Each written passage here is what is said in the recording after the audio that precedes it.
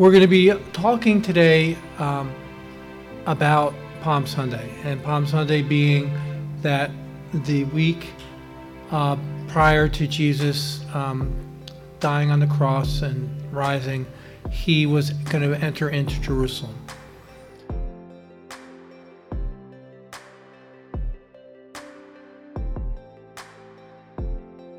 So we're going to be looking at Luke chapter 19, verses 28 through 44. Luke 19, 28 through 44.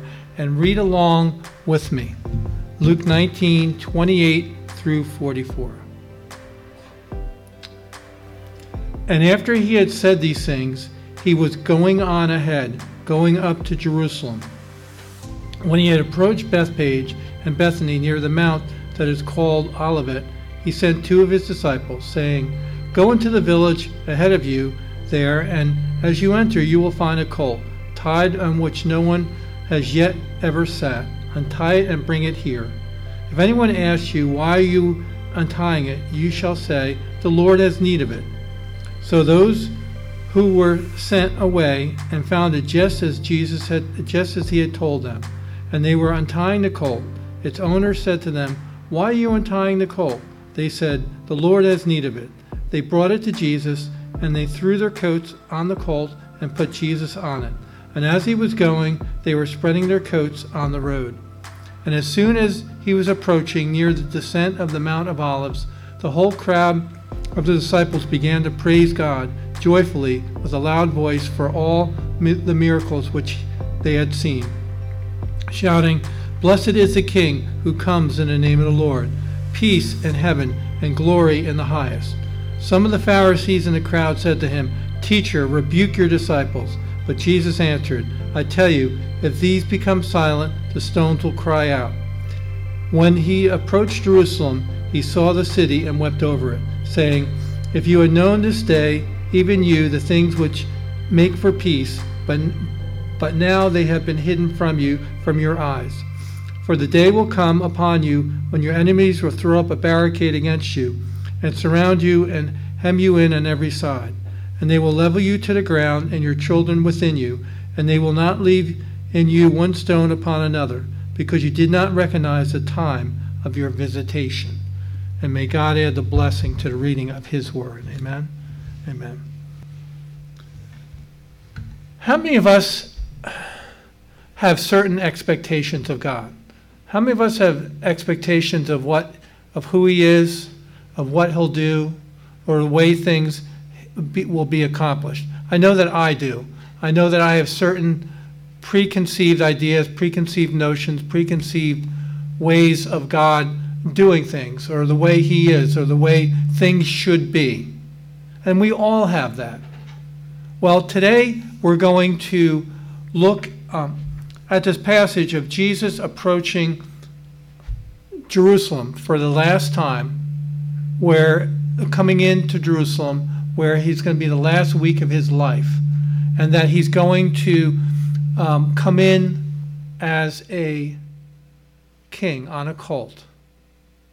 And then Jesus is going to explain what will happen and what will transpire in the days ahead. And so we're going to look at that. We're going to look at three specific points. Number one, you will find a colt.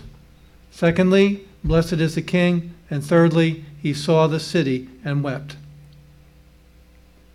Now Jesus, it says here in verse 28, in this section, verses 28 through 35, it says, "And after he had said these things, he went on ahead, going up to Jerusalem." So it was Jesus' plan and Jesus' purpose to go to Jerusalem.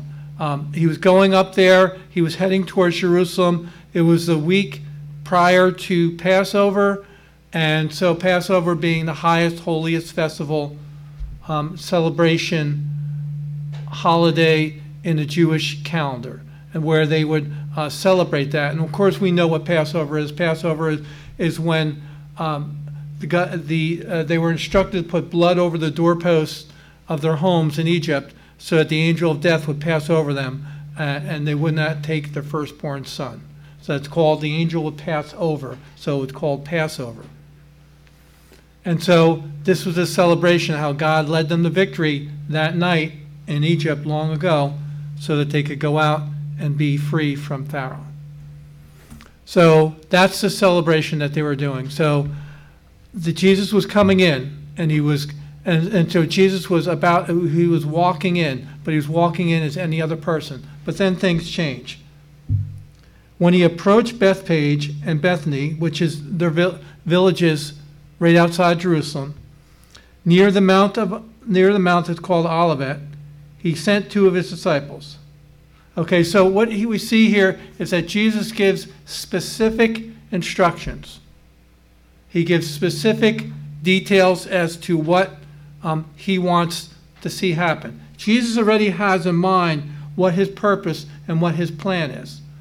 He already knows exactly what the Father's purpose is for him as he approaches Jerusalem. And he also knows that what the image that he is going to portray is the image.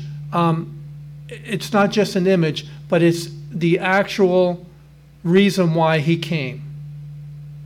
And so he knows his purpose. He knows his reason. Other people think they know what Jesus' purpose and reason is for doing things. But Jesus ultimately knows. And so he says he tells his disciples to go do this with the cult. You go into this village, you'll go there, you'll say to them, we need, you'll find a colt tied there, which no one has ever sat. Untie it, bring it here. And then someone will ask you, well, why are you untying that colt? Because it says here, because the Lord has need of it. Lord meaning the uppercase L, meaning Lord meaning God. Uppercase, the Lord meaning master. So we see here that the Lord has need of it, the master, the teacher.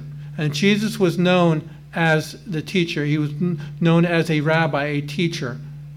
And so the Lord has need of it. The Messiah, the promised one, has need of it. So we see here that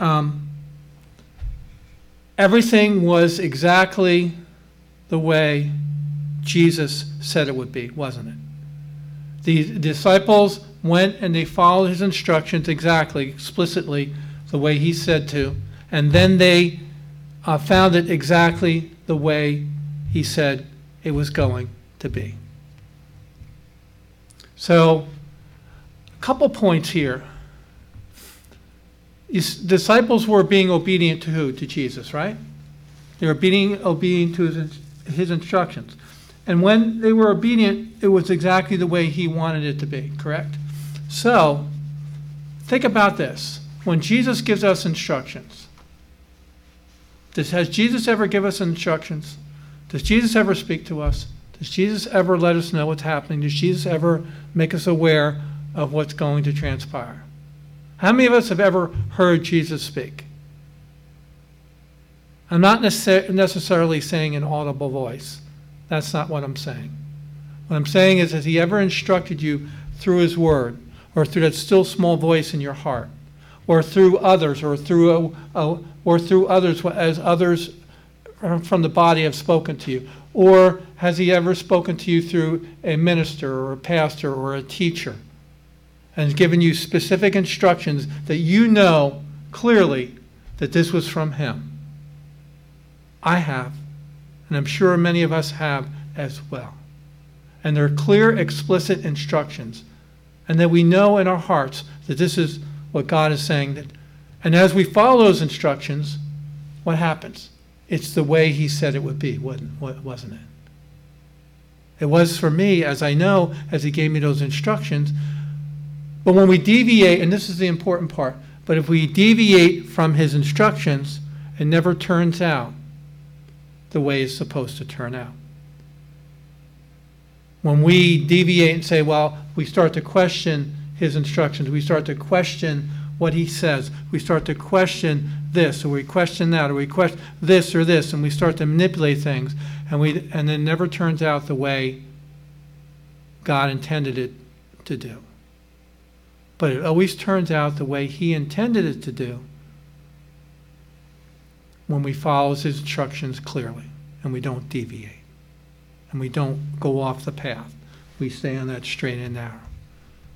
And that's important, folks. Never think that we know better than Jesus. Never think that we have got better ideas than Jesus, because no one has better ideas than God. No one knows the future. No one knows the days. No one knows the plans but God, right? So the disciples found it just the way it was supposed to be. And they bring him to Jesus, and what do they start to do? They throw their coats on the colt and put it on Jesus. That's an interesting thing. Do you think the disciples knew what Jesus was trying to do? They knew, they had an idea what he was trying to do, because any king would come in who would proclaim himself as a king would come in on a horse or on a steed or on a colt, coming in to Jerusalem. Jerusalem being the city, the capital, the place where David reigned, where the kings reigned. They reigned in Jerusalem. And it was a sign of victory. And so the disciples knew exactly what Jesus was intending to do, as far as the picture that Jesus was trying to paint here, that he was coming in as a king. Okay? So he was coming in as a king. And so they immediately, Jesus didn't instruct them to put their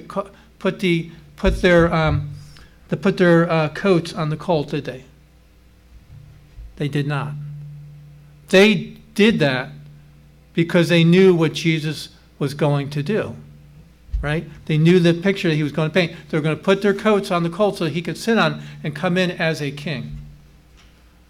So their whole idea and their whole thought is that we're preparing our Lord,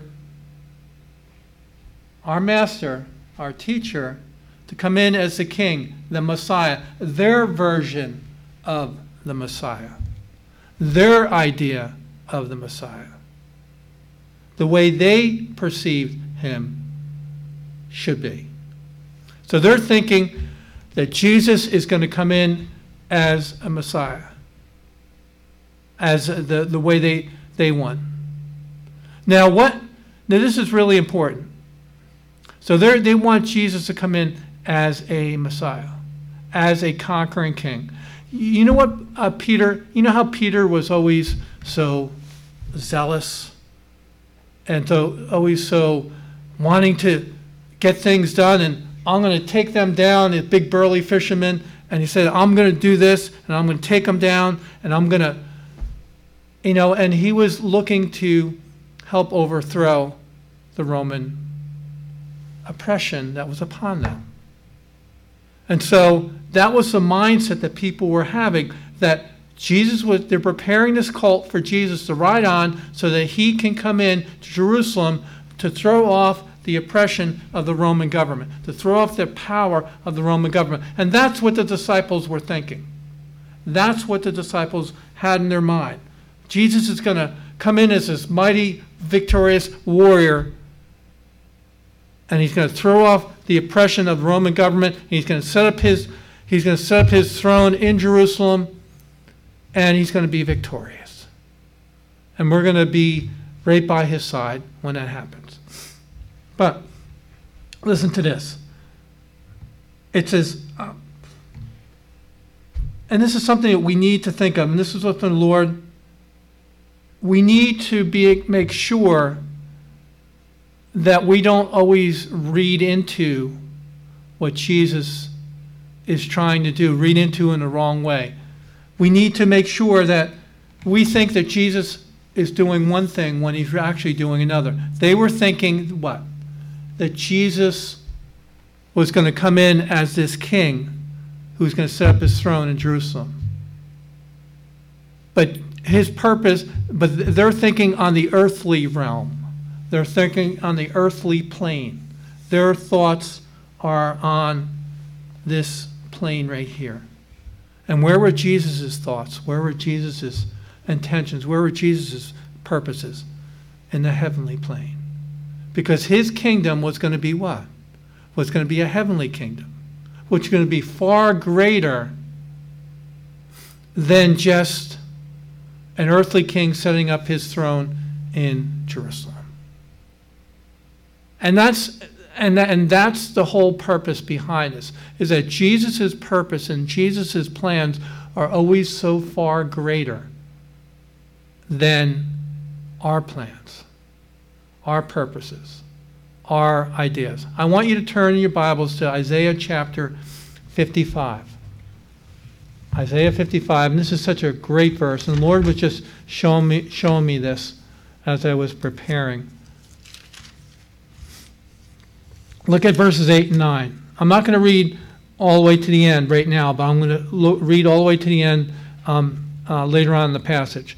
But it says, verses 8 and 9, "For my thoughts are not your thoughts, nor are your ways my ways, declares the Lord. For as the heavens are higher than the earth, so are my ways higher than your ways, and my thoughts than your thoughts." Isn't that a deep passage? We think they were thinking, we're going to have an earthly realm here. And Jesus' purpose was, I'm going to have a heavenly kingdom. He's going to be the King of Kings and the Lord of Lords. Be careful of what your expectations are of Jesus and what he's doing. Because we think on this earthly plane. We think on this earthly realm, rather than not limiting ourselves to what? To here and now. Because what God's purposes and God's plans are much greater than what we see here and what's happening here and now. And we don't ever limit God to what his purposes are. Right? Because we limit God and we put things on God, and we put him in a cage, we put him in a box, and we limit what he can do and what he wants to do. Remember, his ways are not our ways, nor are his thoughts our thoughts. As far as the heaven is above the earth, so are his ways above our ways, folks. Right? Don't ever limit God. God wanted to have, Jesus' intention was to have a heavenly kingdom that would rule not just in Jerusalem, but over all mankind. Not just over Jews, but over all the earth. For everyone. For Jews and all those throughout the earth. Right? So never limit, don't put expectations on what you think God is doing. You hear what he's doing. You hear what he says and say, okay, God, I don't maybe understand this, but God, I know that you can do all things, and you do all things well. And help me to have my expectation of you that is beyond this earthly realm. For what is he able to do? He's able to do immeasurably more than all we even ask or even think. Not on this earthly plane, but even in the heavenly plane. What does he want to do? He wants to save mankind. He wants to save the sinner. He wants to save people. And he wants to do a supernatural work in our midst. But let's go on here. Our second point. Blessed is the King. We're going to be looking at 36 through 38. As he was going, they were spreading their coats on the road. So here they are spreading their coats, just like they would do for a king. Just like they would do to prepare for the king to come. And they're expecting him to go and, blessed is the King. And what are they doing? And they're saying, as soon as he was approaching near the descent of the Mount of Olives, the whole crowd of disciples began to praise God joyfully with a loud voice for all the miracles they had seen. So they were praising God, saying, blessed is he who comes in the name of the Lord. Peace in heaven and glory in the highest. So they're worshiping God because they're thinking that they should be worshiping God and praising God for the Messiah to come in to Jerusalem. But, again, they're putting limitations on their thoughts because they're worshiping God for what? For what their plans are. For what their purposes are. They're thinking Jesus is going to come in and they're going to throw He's going to throw off the yoke of the oppression of the Romans, and we're going to be set free. And they're worshiping God and praising God. Yeah, we're all excited. We're great. Yeah, wow, this is wonderful. Praise God. Hallelujah. He's going to do exactly what we want him to do. Here's our leader. Here's our Messiah. Here's our promised one. Here's the one who's going to lift all the oppression off of us. And they're worshiping him for what? For what their expectations are of him and what he's going to do. It's sad to say, it's that when expectations don't always, when expectations of others they don't live up to their expectation, those expectations, then we get really disappointed. And then the praises turn into heckling and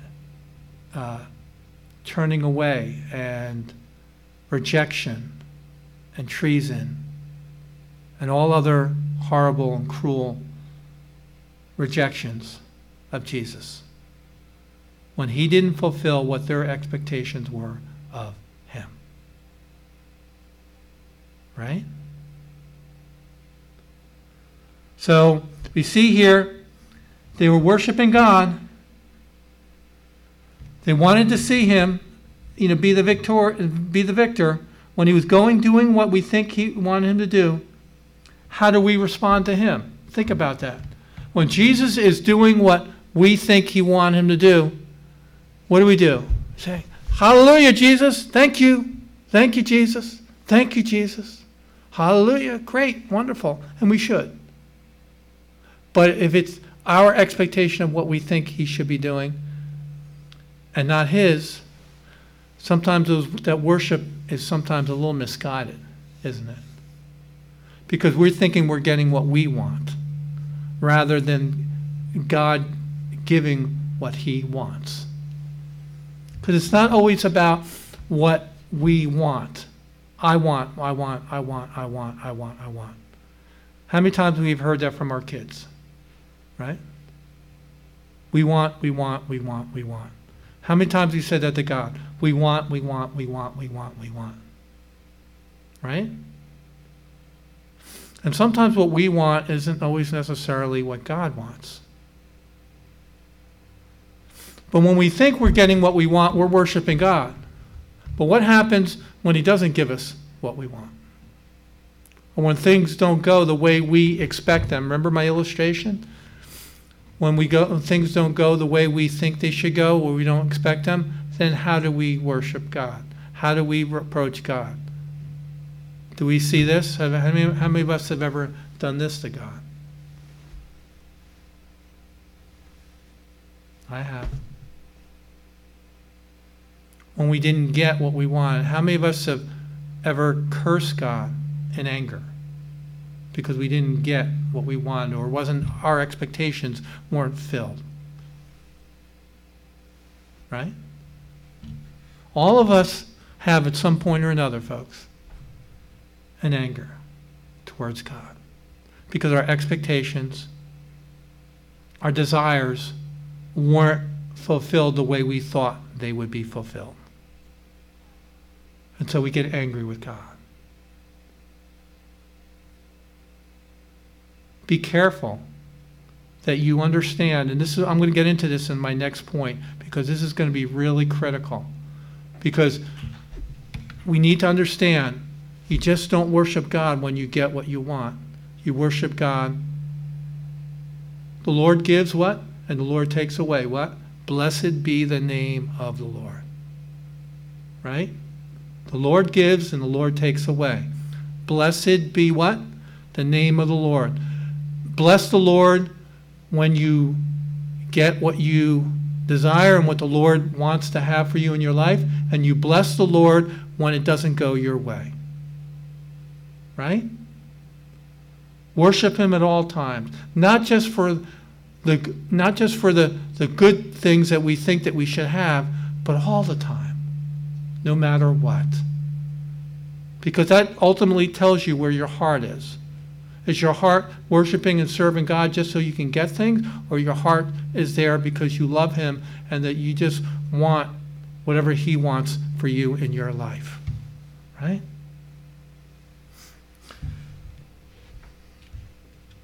Let's look at our third and our final point here. And it says, and he saw the city and wept. Now this is a heavy-duty passage here. This is a heavy-duty, heavy passage, these scriptures. Verses 39 through 44. It's not a very pleasant, feel-good, make you feel warm and fuzzy inside type of scripture passage, is it? Not really. There's a lot of churches out there, a lot of big churches out there, that won't ever preach on something like this. Won't ever tell you on something like this. Won't ever speak on something like this. Don't have the word sin in their, don't ever have the word sin. They don't mention the word sin in their messages. Don't have the cross up behind them, a symbol of suffering and death. A lot of those churches out there don't have words that tickle your ears, that feel good, have that feel good, warm, fuzzy message, right? Oh, this feels good, makes me feel good. Yay, hallelujah. It doesn't, that type of message doesn't build for church growth, does it? No, it doesn't. But the reality is, you got to have both. Because you have to have the truth of what and the blessings of God, but also you have to have the truth and the reality of what God, there's sin in the world and the results of sin. And this is 39 through 44 is the result of sin. And this is the reason why Jesus came. Some of the Pharisees in the crowd said to him, "Teacher, rebuke your disciples." What were they doing? They were, here the people, the teachers were trying to instruct Jesus on what to do. They were trying to tell him what to do because they didn't like what he was doing. They knew what he was doing. They knew that he was coming in as, they were coming in as the Messiah. They knew what the people were doing. The people were laying the palm branches on the road and their coats on the road as he was approaching. And they knew, the religious leaders knew that the people were doing that so the Messiah could come in. And so the religious leaders were telling Jesus, stop telling him to do that. In other words, you're not the Messiah. Stop telling him to do that. What were the religious leaders' intentions? They didn't want to admit what the people already knew, that Jesus was the Messiah, that Jesus was the promised one. And they didn't want to admit that because what would happen once they found out that Jesus was the promised one? They could lose their power because these religious leaders in those days were about power and about controlling power over the people. How many of us have seen that recently? Power and controlling people. And that's a part of politics, is so that you can control people and control them. And that's what these religious leaders were trying to do. They wanted to be in power and they were trying to control the people. And by Jesus coming in, Jesus would usurp their power and their authority, and the people would no longer respect them, and the people would no longer have them in place. Right? So, but the other thing here is that, and it goes on a much deeper level at this point, is that they were questioning Jesus. Or they were trying to school Jesus. They were trying to teach Jesus. That Jesus stopped them from doing this. Stop them from telling of what they're doing. It's interesting. Here's the person, an individual, trying to instruct God on what to do. How many of us have ever done that?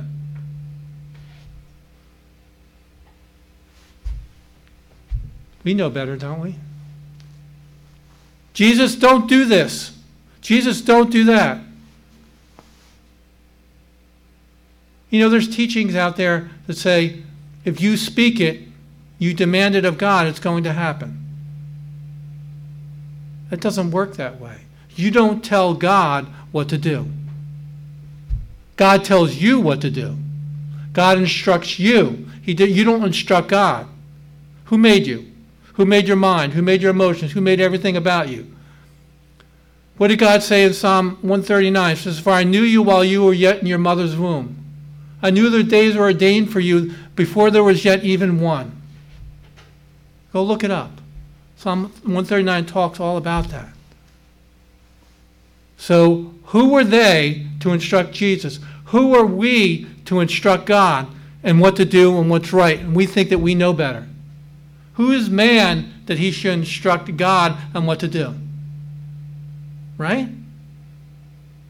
We're mere humans. We're here for a breath. We're here 80 and so many years, and we're here. 80 years and if that. And we're here. And then we're gone. God's eternal. He has no beginning, no end. He's the Alpha and the Omega. The first and the last. The beginning and the end. And there is no one else besides him, is there? So you cannot instruct God on what's right and what's wrong, and thinking that you know and you're wiser than God. No one's wiser than God. No one knows better than God, right? So never try and think that you can instruct God. Because as he goes here, and Jesus tells them the truth. And tells them the reality. It says, but Jesus answered, I tell you, these stones, if they become, these stones will cry out. So, if they don't, these stones will cry out. Literally, nature will worship God. The trees of the field, we see, I forget where it is, it's in Psalm somewhere. It says, but the trees of the fields, what? Clap their hands. Right? That's nature. Right? Psalm 19 talks about the heavens. Heavens meaning the stars. And it says that the heavens declare the glory of God. What do? They declare the glory of God. And the firmament, I mean, in other words, in the heavens, declares His glory. Day after day, night after night, they speak forth truth. They speak forth God's revelation of Himself. So if we don't worship Him, if we don't call Him for who He is, and we don't call Him for being what? The King of what? As we looked at this last, it says, blessed is the King who comes in the name of the Lord. The King, the promised one. If we don't worship Him as the King, as the promised one, as our Messiah, then nature will. God is worthy of worship. God is worthy of all, and deserving of all that can be given Him, of all praise and honor and glory and worship. So if we don't give it to Him, then nature will. And that's what Jesus was saying. Who's worthy of worship? Is worship just on Sunday morning during a Sunday morning worship service? Is it? Is it just singing a couple of hymns and a couple praise and worship songs? Is that worship? Is that worship? Sometimes some of us think that way.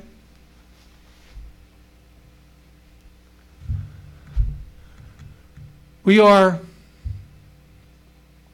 workmanship of God. We are created of God to do what? To give what? Worship unto Him. That's what we were created to do. To have fellowship with Him and to worship Him. With our whole lives.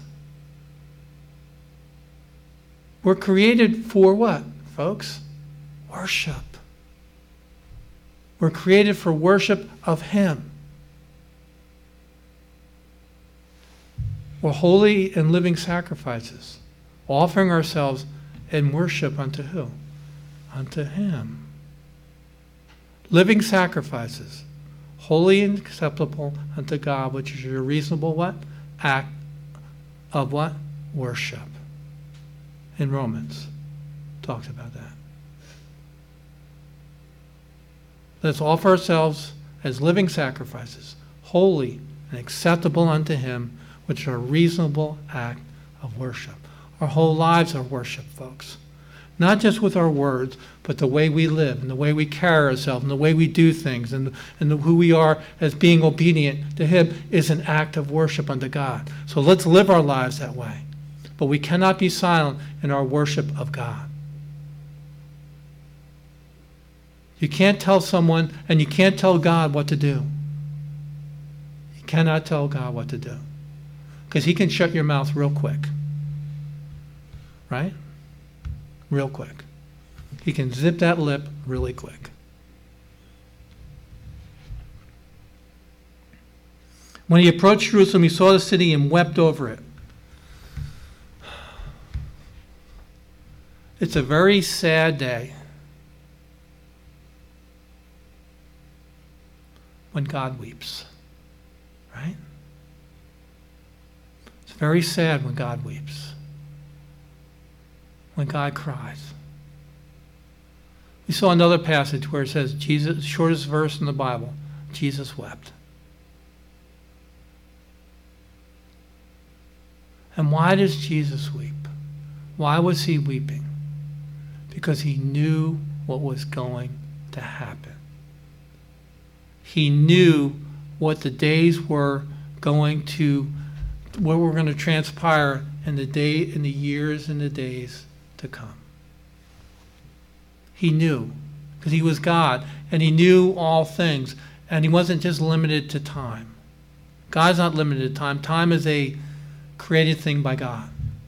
God's not finite. He's infinite, so he's beyond time. So Jesus knew what was going to happen, and he wept because as he's approaching this city, he knows what's going to happen, and he predicts what's going to happen. And when he approached Jerusalem, he saw the city and wept over it, saying, "If you had known this day, even you, the things which would make for peace, but now they have been hidden from your eyes." The things that make for peace. What is Jesus' purpose? What's one of the things that Jesus wants us to have? Is what? Peace, right? That peace that what? Passes what? Understanding.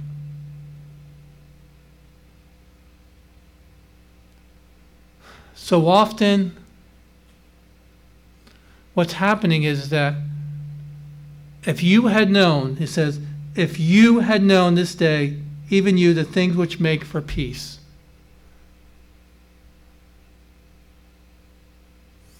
The thing is that God had always, what was Jesus' name? What's one of the names of Jesus? He's the Prince of what? Peace, isn't he?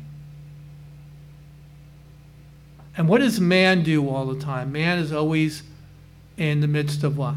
War. There's always been war, folks. Always been war. Always, always, always. Throughout history, always. And even look right now over in Eastern Europe and over in Russia. Look what's happening there. War all the time. What's God's desire? God's desire is for peace. Not just peace on this earth, but peace with who? With him. Peace with God. Not shaking our fists at God and saying no, which means being at what? Being at war with God, but being at peace with God and saying, okay, God, whatever you want, that's what I want. Whatever you desire, that's what I desire. Being at peace and saying, okay, God, I'm good with you.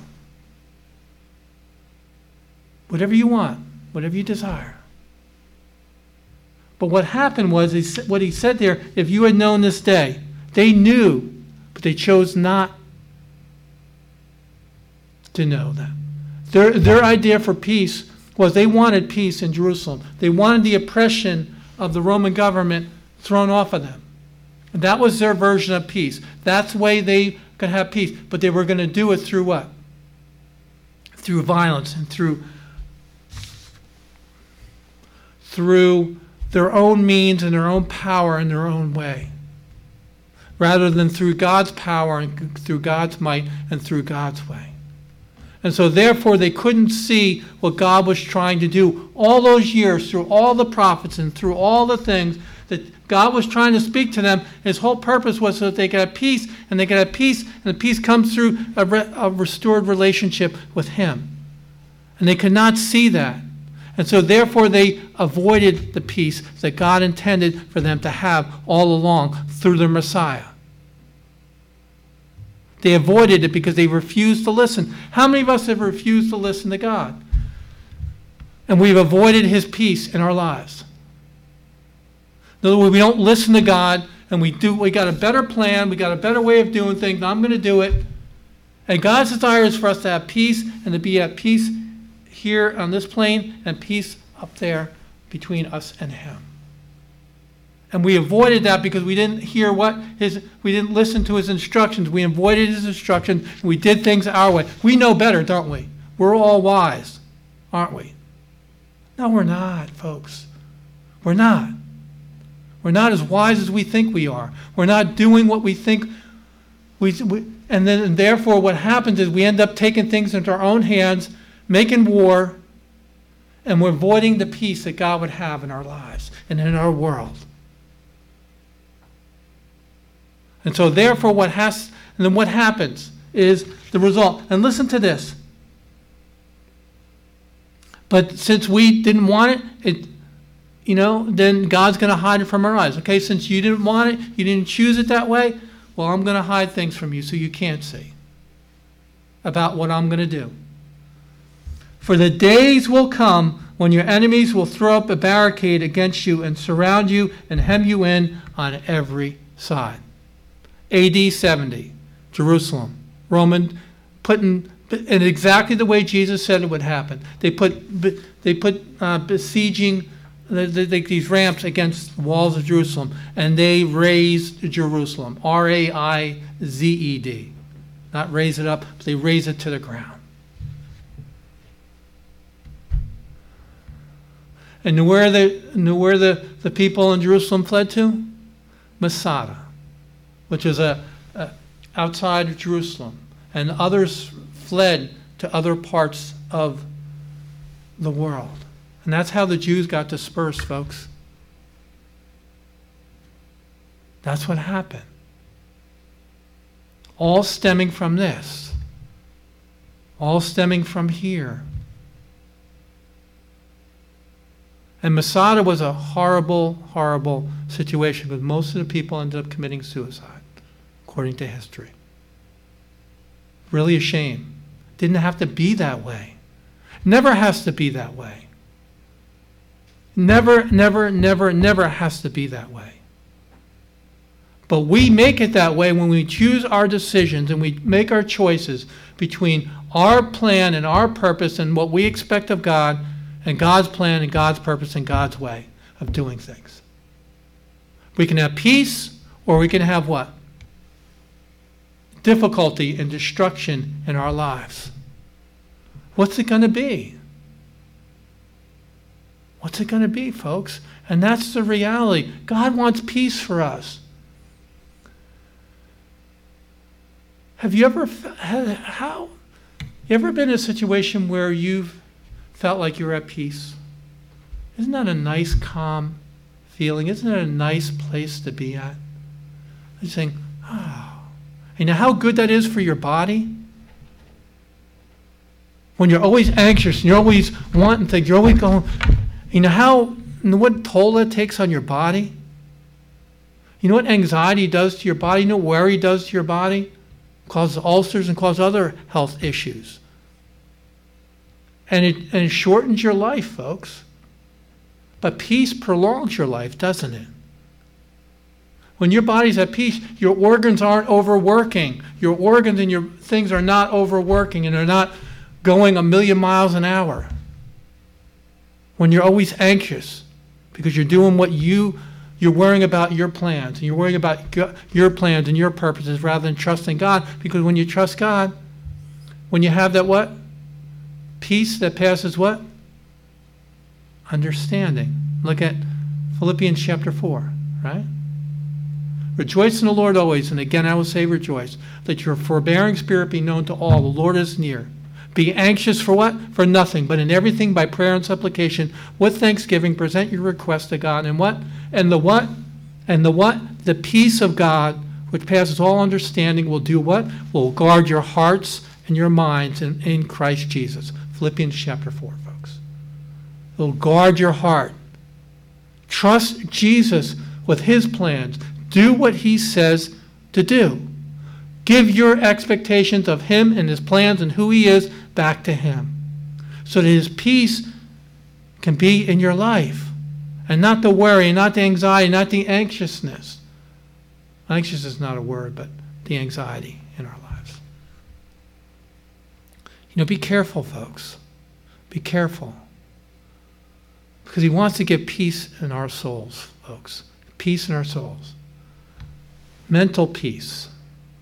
A lot of people have been in angst in a lot in the last several years because of everything that's been going on. Where you can be one that's at peace with him, because that's what Jesus came to do. To reconcile us back to God, and then to be at peace with our fellow man, but also to be at peace with him, because and it came out exactly the way it said it would, folks. It came out exactly the way it said it would. And if you look at the end of verse 44, and not one stone upon another, and listen to the reason why. Because you did not, at the last part of verse 44, because you did not recognize the time of your visitation. In other words, they didn't recognize when God was here, when God was in their midst, and they didn't recognize it. And as a result, they suffered the consequences of not recognizing God and his opportunity to give them what they were truly created for, is to be at peace with God and have a relationship with God. They didn't recognize it. Recognize what God has done. Recognize what he wants to do. Recognize what his plan is and his purpose is. Take your expectations off of God and what he's doing. And say, God, I don't understand this, but I'm going to trust you. You do what you want to do. I'm just going to follow your lead. I give my expectations, I give my plans, I give my purposes, I give all that I have back to you, and I surrender it to you. And then what happens? Then you're at peace. But let me read this rest of the scripture in in Psalm 55. Go back with me to Psalm 55, and verses 11 through the end of the chapter. So my word, which goes forth from my mouth, it will not return to me empty, without accomplishing what I desire and without succeeding in the matter for which I sent it. Interesting, isn't it? For it will go forth, it will go out with joy, and be led forth with what? Peace. His word always produces what? Peace, doesn't it? Joy and peace. The mountains and the hills, there you go. Nature worshiping God will be led forth. The mountains and the hills will break forth in shouts of joy before you. Isn't that interesting? And all the trees of the field will do what? Clap their hands. Can you imagine tree branches clapping other tree branches? And instead of the thorn bush and the cypress will come up, instead of the nettle and the myrtle will come up, it will be a memorial. Instead of the thorn bush, cypress will come up, cypress trees, of course. And instead of the nettle, which was like a weed, the myrtle will come up, and another tree. And it says, and it will be a memorial to the Lord for an everlasting sign that will not be cut off. So when you follow Jesus, what's going to happen? Instead of having heartache and blessings, what's going to happen? You're going to have blessings. Instead of having heartaches and difficulties because we've done things our own way, and instead of not having peace, we're going to have joy. We're going to have peace. And we're going to have blessings. We're going to have the cypress tree and the myrtle tree instead of weeds. I like to garden, and I see weeds all the time. But I like to see flowers. I would rather have flowers in my garden than nettles and all kinds of weeds and stuff. They're a pain in the neck. And I'm sure we do in our own lives. We'd rather have the cypress and the nettle rather than all the weeds, right, folks? And the thorns and the thistles that choke things. And it will be a memorial to the Lord, an everlasting sign which will be not cut off. In other words, it won't ever end, folks. Ultimately, when we go to be with him. It'll be a memorial, remembrance of the blessings and the wonderful things that God has done. God wants to bless us. But we have to be, not that we're not going to be immune from difficulties and trials in life. That's a part of life. And God allows them in our lives. But God wants to bring those blessings in our life.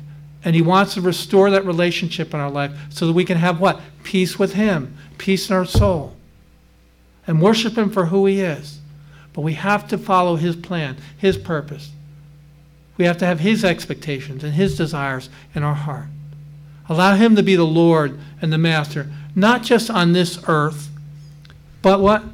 Which will not be cut off and everlasting. In other words, let the blessings go not just here on earth, but throughout all eternity with him, right, folks? And it's not just about us getting the blessing, but who else gets to be blessed? Others around us get to be blessed. And it's a residual, overflowing effect that not only affects us, but affects those around us, folks. Worship the true King. Worship the true Messiah. And do what he tells us to do. And follow his plan and see what God will do in our lives. Amen, folks?